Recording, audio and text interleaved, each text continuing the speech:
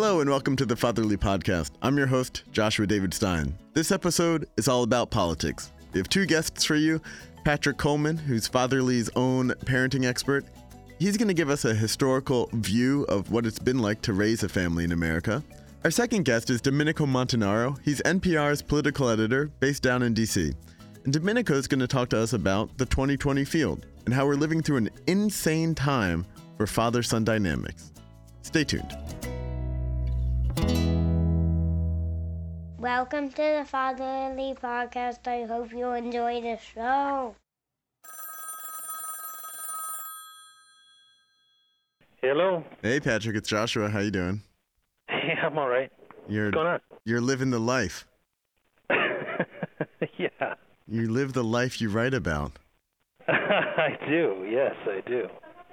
I wanted to talk about parenting in the United States and the challenges that parents face and get a little bit of a historical perspective on where we sit today versus maybe where we sat 50, 60 years ago. I love it. Let's do it.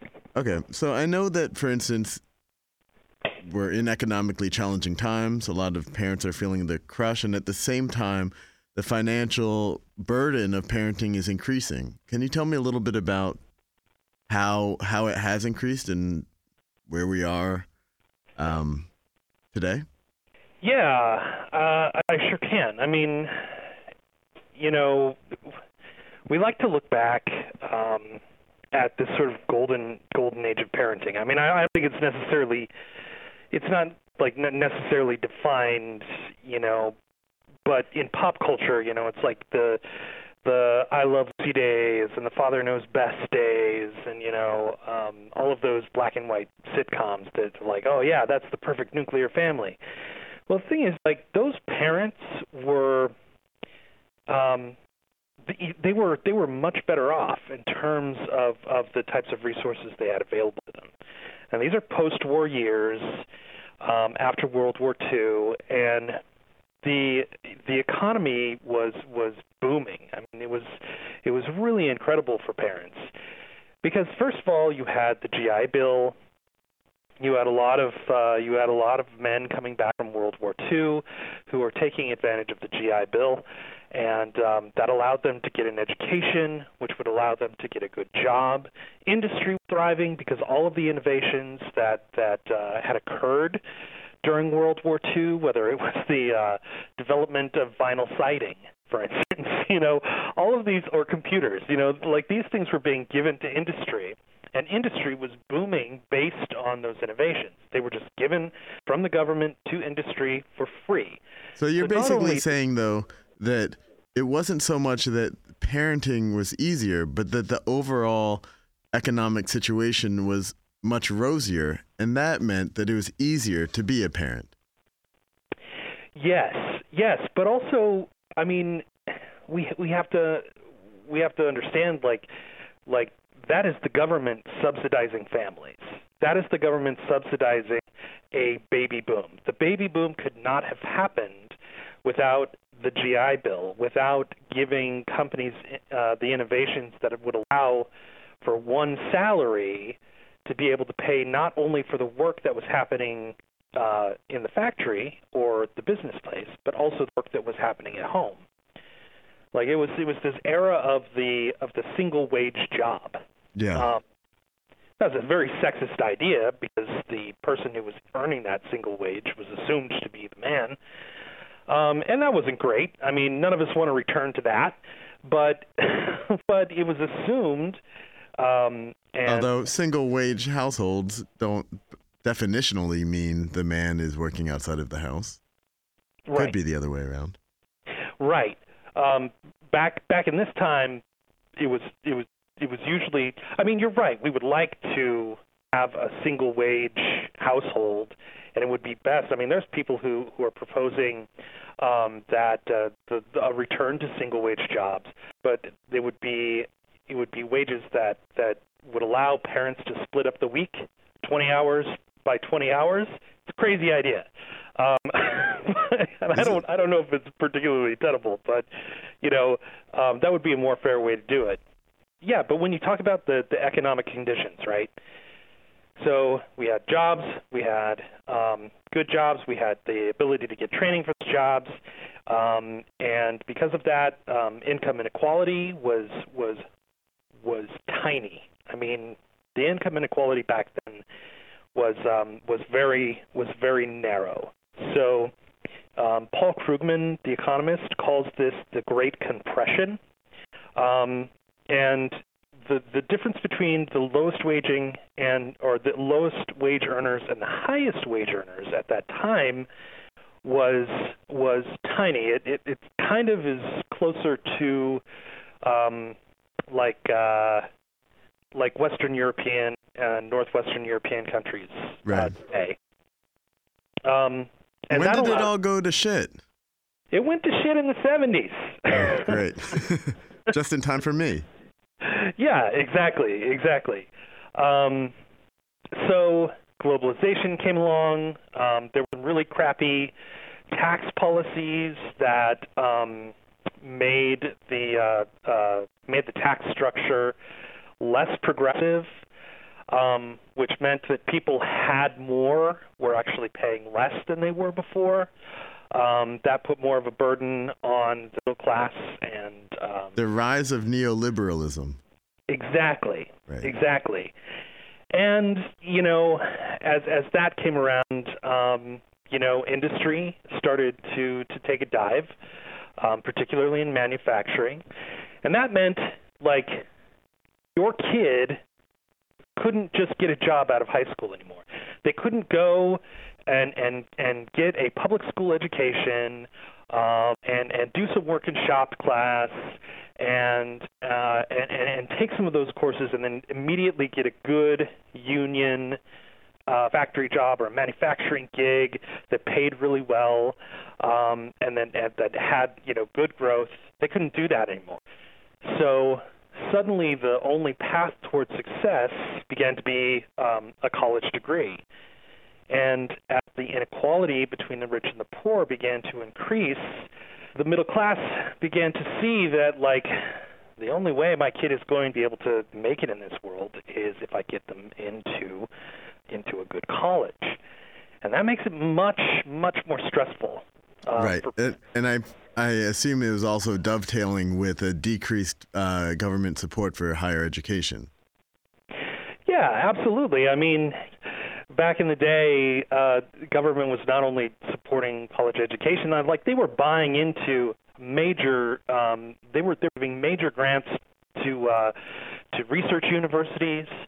Because they were looking to spawn innovation, and they were funding innovation. And so this all makes me think about two things. One, it makes me think of something you bring up in the beginning of a wonderful article you wrote, which I think is called like "The Middle Class is Drowning." Mm-hmm. Eye-catching. About the idea that the fact that parents are paying more and more money for their kid, that they're devoting more resources and more uncompensated labor, sort of, is due to an underlying insecurity about class, meaning that like it's not assured their kids are going to move up the socioeconomic ladder. And that is a real indicator of a general movement of more kind of coalesced class strictures in society. Oh, yeah, absolutely. I mean, by the time Gen X came around, the lost Gen X that nobody likes to talk about anymore because we're so quiet. We just sit quietly in our homes and complain. By the time Gen X came around, we were one of the first generations where we were going, I don't think I'm going to be better off than my parents. And our parents were looking at us going, they're not going to be better off than me. And really then, when it comes to Gen Y and the millennials, like they really are looking at this reality where they're not going to be better off than the parents. Yeah. The parents understand this, so yeah, they do have to push. They do have to spend all of this time and money and overschool their child and work so hard with them to make sure that they get an edge, because that little edge might be the thing that allows them to get into, a competitive college and get a degree that allows them to have a high-paying job. Because the fact is now, like, college people who come out with a college degree, even a bachelor's degree, earn something like well over 160% of what someone earns just coming out of high school without a college degree. And I think it's actually quite a bit more than that. But the fact is, like, when you look at that, there's really no other option. Well, it goes back to the two-income trap, which is something that is very present in the 2020 race, especially with Elizabeth Warren. The two-income household means that for middle-class families, to be able to afford the opportunities that they need in order to give their kid a fighting chance, they both have to work full-time.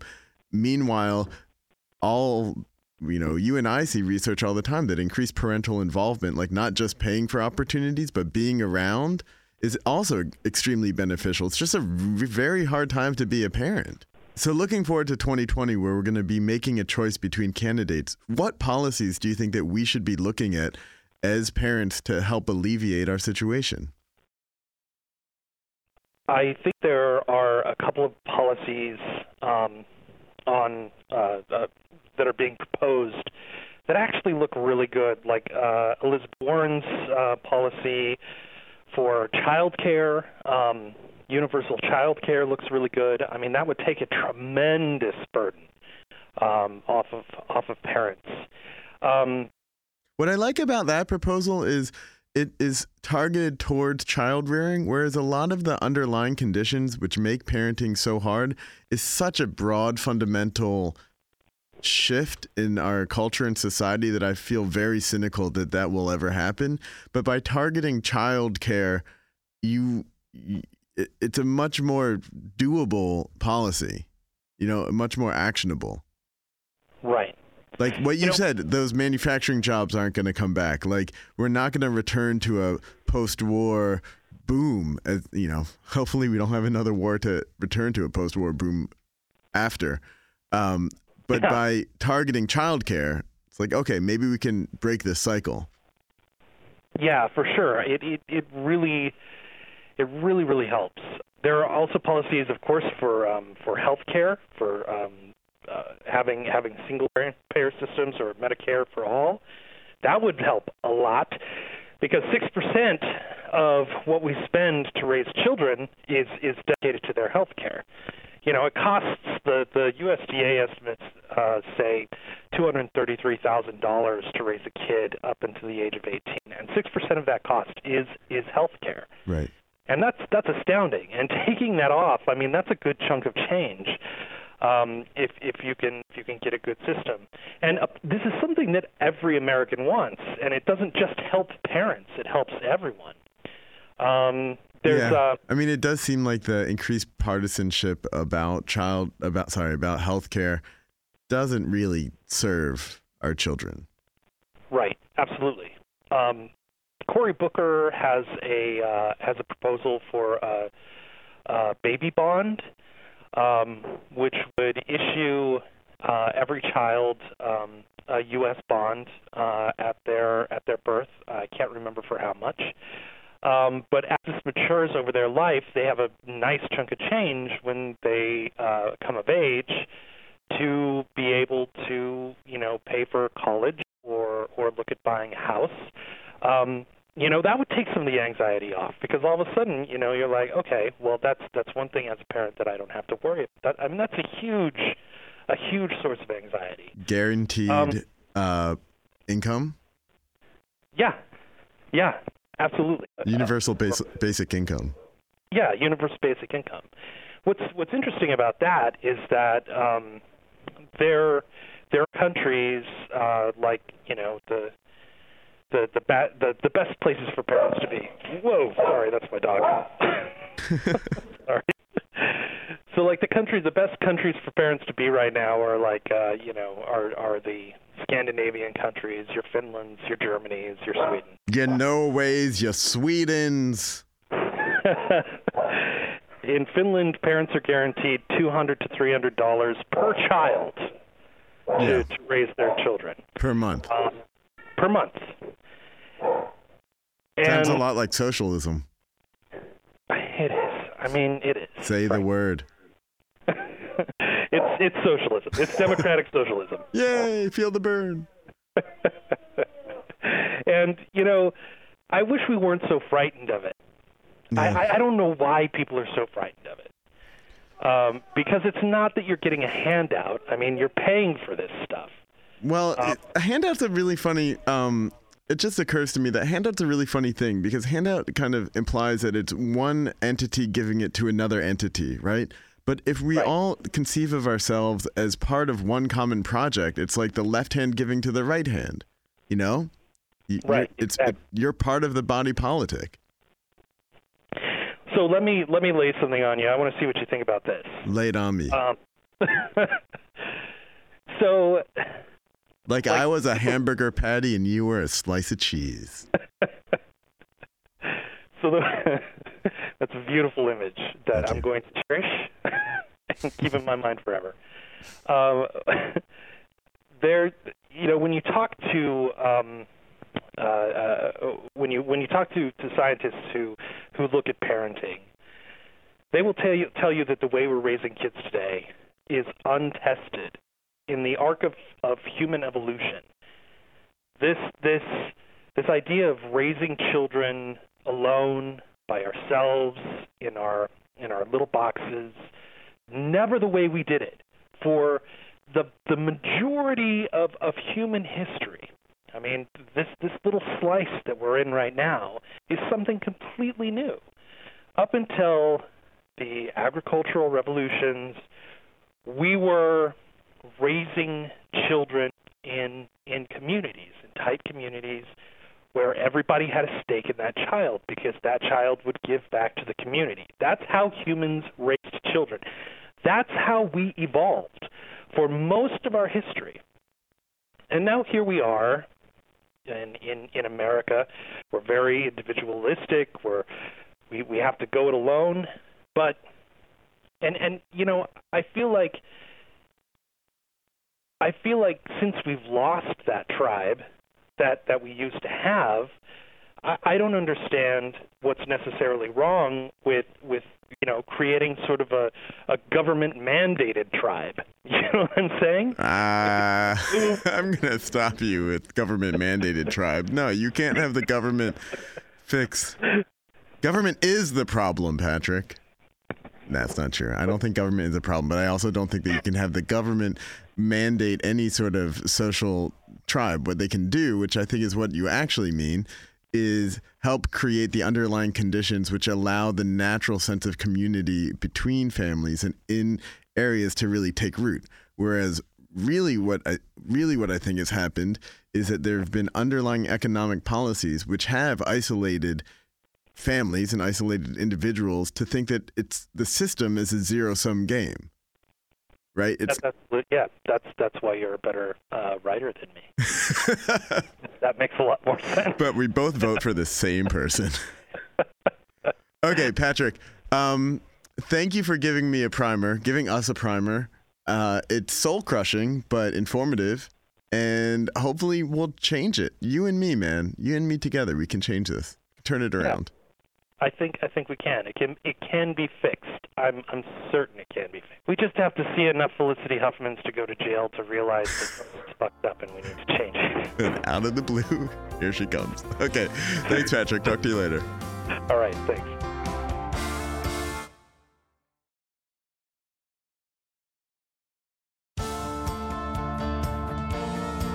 I'm Domenico Montanaro. I'm the political editor at NPR, and it makes a lot of sense because I'm actually home today with my daughter because she has off from school for kindergarten orientation. How can she be oriented if she's at home? Well, it's not about her. It's about the other kids. So there's like pre-K kids, I guess, coming in with their parents to check out the school. So all the kindergartners have off. I don't get it. Oh, I that's see. What it is. They're pitching the school, and they can't have kids in the school while they pitch it. Why would you want that? No, because then otherwise all of the beautiful Montessori wooden toys would be obscured. Well, this is public school. So. Oh, sorry. Sorry to assume. No wooden toys. No, only plastic and lead made from China. Yeah. Solely. Well, hopefully she'll make she's welcome to come onto the podcast and add her insight to the 2020 field. If she has thoughts. She has lots of thoughts. She always has lots of thoughts. Does she have thoughts about the Democratic primary field? I don't know if she has thoughts about the field. She certainly has thoughts about the incumbent president. Yeah, I imagine. Let's see, my kids, so I have a 5 and 7-year-old, and I think my 7-year-old calls him, well, I don't know if this is even for the podcast. I live in Brooklyn, like solidly blue. Yeah. And there's like a weird dynamic that happens at school. They're 5 and 7, so they're in kindergarten, 2nd grade. That like parents take a lot of pride in how much disgust their children manifest for Donald Trump. Oh, okay. You know what I mean? So like if you're in the coffee shop and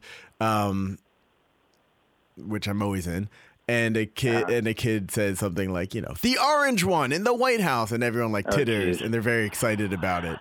But yeah, mine aren't that outward about it. They're 9 and 6. They just, I just remember during the campaign, I don't really talk about politics much at home. I just kind of, let it be, and they kind of hear what I say on the radio and stuff like that. But there were a couple moments during the campaign with things that Trump said that were, I remember when he talked about Alicia Machado, the Miss Universe, and my son was kind of like just galloping along in the kitchen, and he heard someone say on the podcast that I was listening to, they were like, oh, and he called her Miss Piggy. And my son just like stopped dead in his tracks, and he goes, who said that? Yeah. And I was like, oh, that was Donald Trump said that about, this past contestant on Miss Universe. And he just goes, that's mean. You're not supposed to say things like that. Yeah. From the mouths of babes. They just get the sort of like, wait, he's allowed to say that? I can't say that in school. Oh, I mean, if my kid said half the stuff that DT said in school. Well, so I wanted to talk about, like, there's 3 things I wanted to talk about on this podcast with you. First is, I listen to NPR Politics. I listen to the Politics podcast, like, everyone who I don't think people aren't either like a casual listener. There's no casual listeners. Either you don't listen to it and you don't know it, or you're like obsessed and constantly checking the NPR One app. Be like, is there a new episode? Is there a new episode? Is there a new episode? I'm definitely the latter. Oh, that's awesome. I'm glad you're such a strong listener. Yeah, we've definitely found everybody who listens there's like tremendous depth of support for it. And it's really heartening. I mean, we go on the road and do these live shows. I was in Atlanta, and people are driven from like Mississippi and Orlando. I was like, why? Well, because, it's not just the political analysis. It is like the camaraderie you guys have. Yeah. But so that was the first thing I want to talk about. No. Yeah. The thing that I wanted to ask is, you have 2 kids. They're 6 and 9, as you previously stated. It seems like, you're the lead political editor for NPR in like the most tumultuous time. How old are you? I'm 39. Yeah, I'm 37. That we've kind of been around for. How do you balance, like you said, you were on the road and you record the podcasts all the time. How do you balance being around dad and trying to keep up with the news? Yeah, it's very hard. Right now my daughter is watching a video on her iPad, and she's calling out for something, probably like water or like, Yeah. You'll live. Snack, right. And, and I've got to be attentive to that. And then I'm also like in the Slack channel at work right now, currently discussing our homepage and the poll story that I just wrote. So it's the mayor's poll about the Barr letter. That's right. Yeah, we just published that. So, I have a very good babysitter who has been a godsend in this past year, and she's, gets them after school, because there's no way that you could actually parent and work and pick up kids at 3:25. Yeah. So are you married? I'm separated, so so in the process of a divorce, and me too. Yay. Yeah, I know. It's quite the process. You can walk into a chapel drunk in Las Vegas and get married, and they'll hand you a certificate where it's legal, and to get divorced is years of your life. Yes, you can walk in drunk to a chapel and get divorced too. That should be the next. Yeah. Anyway, but the thing is, it's a process. You have to have good support structure. Yeah. I think it's super important that you have people at work who get it and who are flexible with your time, and that hasn't always been the case in obviously American corporate culture. I think that's changing because of what you see as a necessity for a two-parent household income, which Elizabeth Warren talks about, and we'll get to in a sec. Yeah, I just think that our policies as a country haven't really caught up to the realities of what housing costs are now, what cost of living costs are overall. But also, I imagine being in journalism, you are so responsive to current events, and there is this sort of Damocles about are you the first one? Are you going to get the scoop? Are you going to be out there? Sure. Yeah, there are things you just have to, be okay with not always being on top of. You've got to, good enough has got to be good enough sometimes. Give me an example. I don't know. I probably could go out more and source with people on campaigns, or I could go out on the road more to a lot of campaign events, or, and you kind of just have to be more judicious about picking your spots, email and phone helps. I try to keep in contact with my sources that way. But I probably, if I were, single and, just able to and live downtown, I could, I'd probably have a, coffee or lunch or dinner with a source every day or every night. Right. You're and that's just journalistic Ronin. Yeah. But it's just, you can't do that when if you want to be a decent parent, and none of us is going to be a perfect parent. None of us is going to be, perfect at our jobs either. But I think it's striking that balance that is so important because, nobody remembers on their deathbed, that nobody regrets on their deathbed having not worked enough. No, although you're right. That's true. I don't always. Sometimes in my moments of egotism, I think if there was going to be a New York Times obituary about me, what would they say? And sometimes I do wonder if, the fact that I pick up my kids and take them to drums, drums and piano, that's not going to make the cut. Maybe, maybe not. I don't know. And I think that I've always sort of been driven by this thing, and I don't know, but when I was in third grade, there was a prompt that a teacher asked us to write, and they said, how do you know if you're a success in life? And just instinctively, I said, if your kids love you.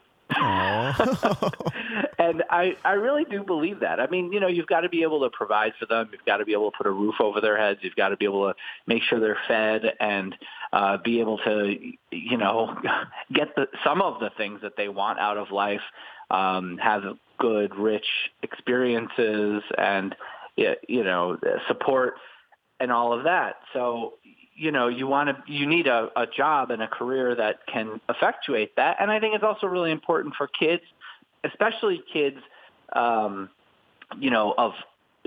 a balance, right? But it's good for my daughter to see that her mom works and that she loves what she does and she's good at what she does. And I want her to have good, strong female role models like that to be able to emulate later in life. I also want my son to be able to see that that's what should happen, and I want him and my daughter to see that there's a father that they have a father who's willing to take the time to do the best he can to be with them, to provide for them, to keep them safe, to love them, and give them consistency. And that's possible, and that you have a dad who says he loves you and that he's proud of you. Yeah. And that's an example, I feel like, for my son and for my daughter to see what you should be like as a parent. And I hope that I set at least some positive example for that, but also that I do something for my career that when you ask what do, I really believe in the power of journalism and the necessity of taking something complicated and making it understandable for regular people. It's important for them to see that when you go and try to do something in life, that you try to do something that affects the greater good. And, you don't just do something because you want to make a salary. Yeah. Well, I think that's a nice segue into the field of 2020 and kind of like how candidates are talking about issues pertaining to the family. I've been obviously doing some research through Fatherly and just being a dad and seeing life. How much more difficult it's become to be a working parent, and how so much of the governmental support, which in the earlier parts of the 20th century were there for American families and have continued to develop abroad, in America have really sort of atrophied away. And at the same time, and related to that, obviously, parents are more and more involved in their children's lives because there's less of a presumption that they will be successful. So you feel like you have to, take them to classes. You have to do everything you can. I still think that that's too much. And I think that parents' own anxieties sometimes lead to kids not being kids. And kids need to be kids, first and foremost, so that they can be well-adjusted adults and grow up in a way that they had a healthy, healthful, upbringing. We don't need to pay $1 million to get a kid into Yale if they got into Arizona State. It's okay. Arizona State is a good school. Your kid will be fine. In fact, they'll probably be better off because they'll have less student debt. But that's a whole other situation. Well, so I think that it's sort of a whole other situation, but all of those things combine, that there's less because of maybe I have this right, because of growing income inequality and because of a host of economic reasons, there's less economic stability for families. There's less of a presumption that their kids will be able to increase kind of their wealth. Yeah, their socioeconomic standing. And so parents are under intense pressure to help as much as they can, which I think is totally understandable. I'm not talking about like the Felicity Huffman type covert bribery or the overt bribery of having buildings named after you. More just like the day-to-day struggle. And I think if you are already of a certain socioeconomic status, your kid's going to be fine. If you're reading to your kid, they hear far more words than someone of lower socioeconomic status, and that's a huge indicator of how well they do later in life. And, I think sometimes the kind of helicoptering probably winds up being more problematic in the long run for your relationship with your child.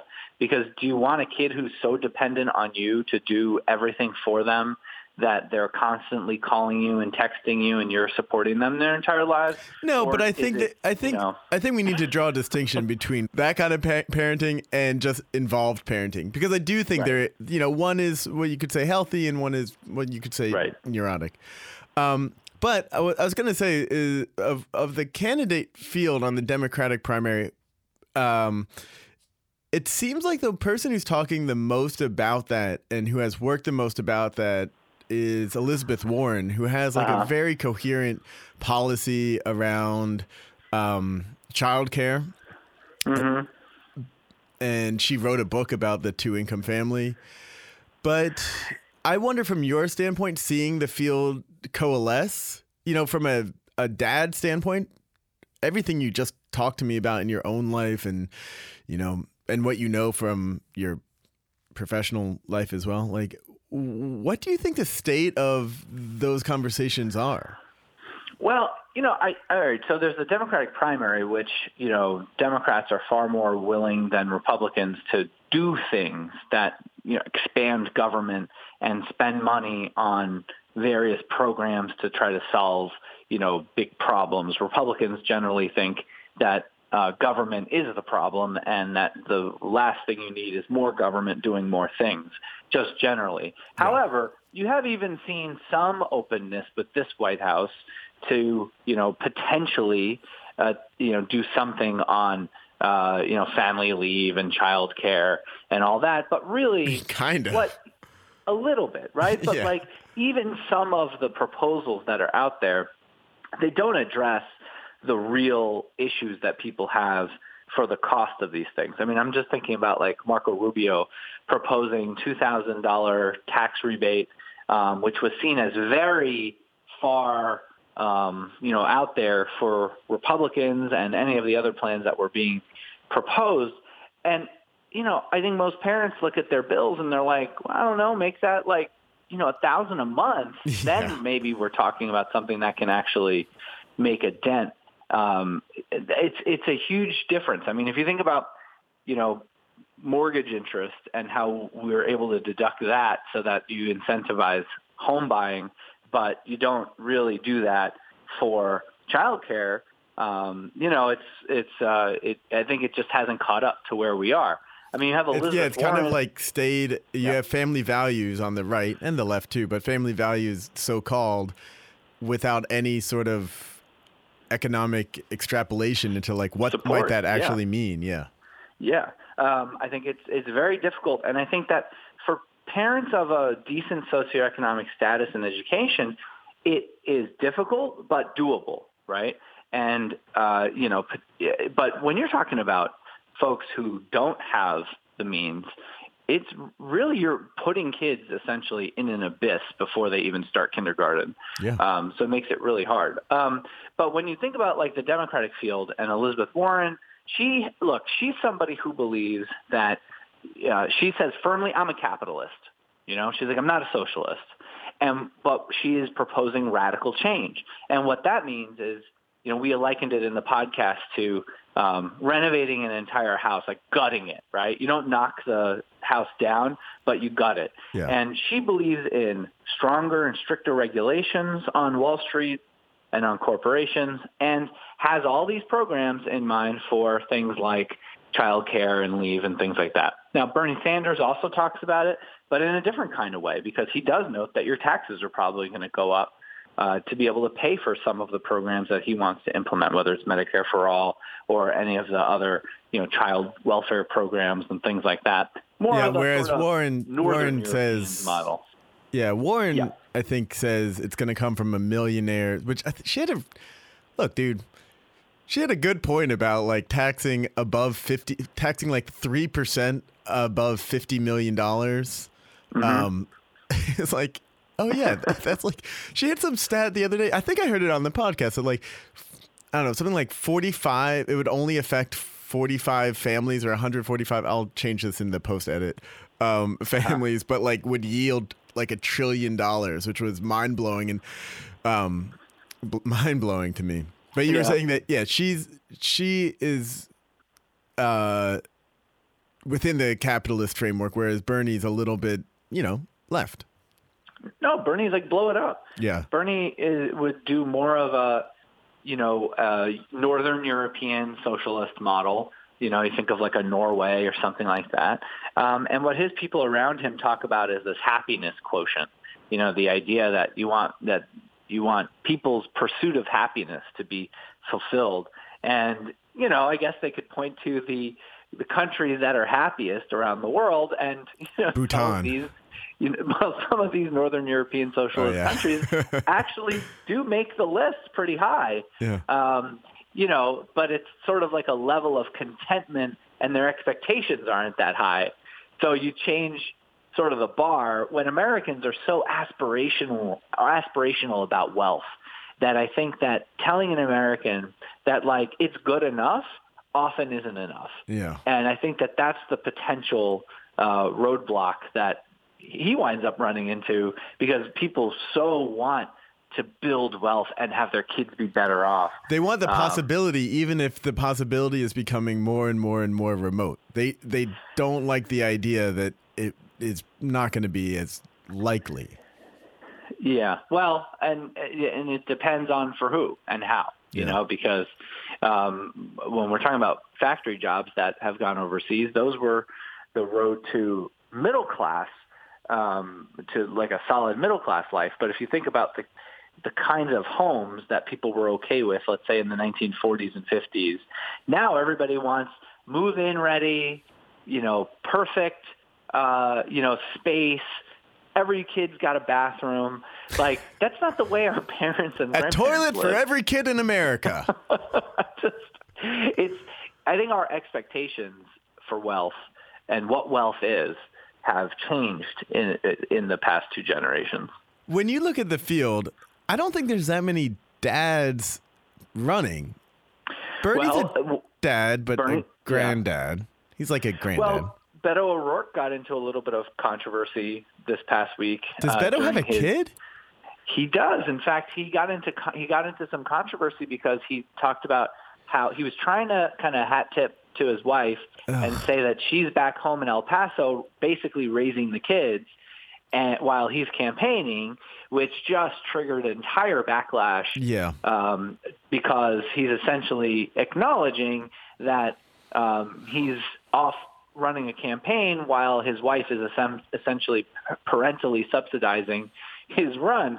But the reality is that's the way it's always been for male candidates. Yeah, right? I thought Beto didn't have a kid because the idea of being a dad and going on a vision quest is like, those are wildly incompatible. Listen, I thought the same thing. When I saw his Medium post, I was like, how do you have time for this? Yeah. Don't you have like responsibilities? Like, you're a dad. Why don't you have a snack today at school? Oh, well, Dad's on a vision quest. I look, everybody's relationship is different, obviously. And I'm certainly not going to dictate to anyone how their relationship should go. But also, what is he teaching his kids to stand on restaurant tables? That's not cool. That's not good manners. Well, I hope he's asking permission first. Yeah.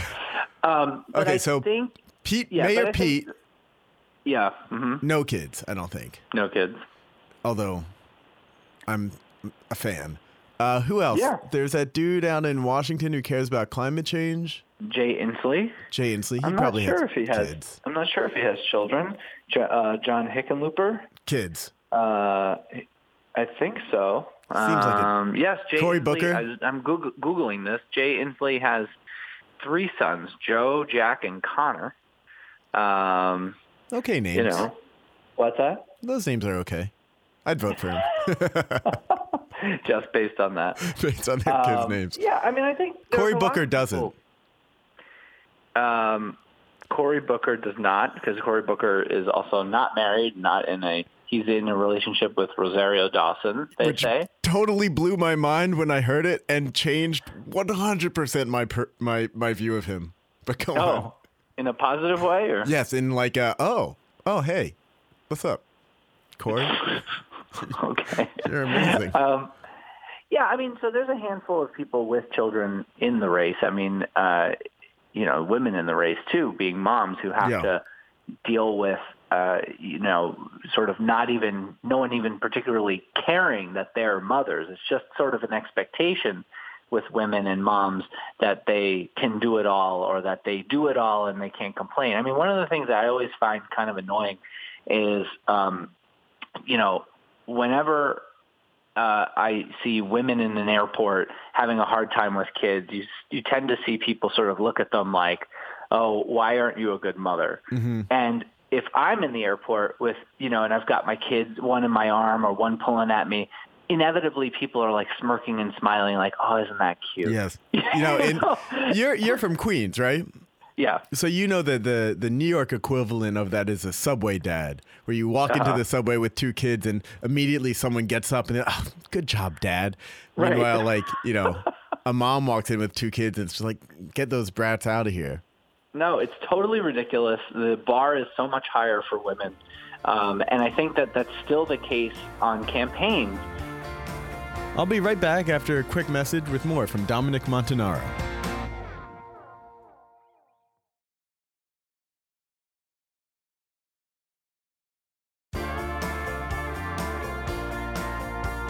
Gillibrand said something I heard the other day, which I thought was really wonderful, talking about her kid and why I guess she was early on the Al Franken expelling it or pressuring him. Yeah, she's largely responsible for pressuring him out of Congress, yeah. And she said that it's because she has a son. I think she was talking about her son, and like she couldn't tell her son, oh, well, you can't do this, but he can. And I thought, that had a lot of integrity. Well, yeah, I mean, look, I think that, well, first of all, Democrats are struggling with trying to figure out how to balance Me Too stuff in their own party. There have been a couple of examples of it where there's been some differing reactions. I mean, you think about Keith Ellison and some of the accusations against him, and he's still, in his positions and was elected after that. And meanwhile, Democrats are very quick to say that the hint of an allegation against a Republican means that person should go. And I think that it's an easy attack for Republicans to say, well, what's your standard? Of course, Republicans have to hold themselves to the same standard if that's what they want to do and have the higher ground. But yeah, I mean, I think that all of these things make the balance for parents and people running kind of a complicated one. And in this campaign, it's really the first time you've had to see men grapple with the idea of what kind of parent they are. And I think about that Beto O'Rourke moment where he was asked about, or where he talked about his wife being home with the kids. And it's, it was just always the expectation before that, guys running for president, maybe he's got kids and his wife's at home with them. Yeah. That also came on the heels of some weird, didn't he have some, like the silent wife was she next to him in that campaign video? Yes, correct. And then they put out another video where he starts talking to her, and you finally hear from her. Oh my God! So I think that there's a big balancing act that's having to go on with all these male candidates and trying to figure out what the right tone, approach, and all of that is. The other thing I wanted to talk about is that I've noticed, throughout the Trump presidency, I can't remember another time when a father and child dynamics has been so present in the White House with Ivanka and Don Jr. and Eric. Yeah. Like we're watching adult kids. Yeah, and we're watching father and son dynamics. This is me editorializing, so you can remain silent if you wish. It's like watching criminality move from a father to a son within the family, and seeing, and me as a dad, I'm thinking, well, if I'm involved in some bad shit, do I want to have my kid involved in it? Like it really, watching how much Don Jr. was involved in his dad's campaign, it just opens up this whole sort of like Shakespearean world of father-son dynamics, which I've never experienced before. Well, putting aside, the alleged criminality of criminality, the fact that, they run much of his organization is obviously why you have Ivanka Trump, Donald Jr., Eric involved in, being spokespeople for their father, as well as being part of the campaign as a bleed over, given that they don't really trust that many people, like political professionals outside of their world, and probably with good reason, because nobody would take him seriously in that professional world. So, they've always felt embattled. As a New Yorker, I've certainly watched that. And, that's part of it. I mean, Ivanka was on Celebrity Apprentice as one of the judges from time to time. And, that's just the way they are. And it is definitely interesting because you haven't had this in a White House. You've had wives who have taken a principal role in a husband's administration, like Hillary Clinton when she was first lady to Bill Clinton, but you haven't really had children who have taken on kind of that kind of role. One, because you haven't had presidents who have been this old, number one, right, where you've got adult children who can kind of weigh in. I mean, usually you might hear from them later on when the president has left the White House. And President Trump, certainly somebody who doesn't show any signs of stepping aside or not running for re-election. He's got lots of energy. He did that 2-hour speech at CPAC. It's all the another whoppers. rally. Yeah, does another rally last night.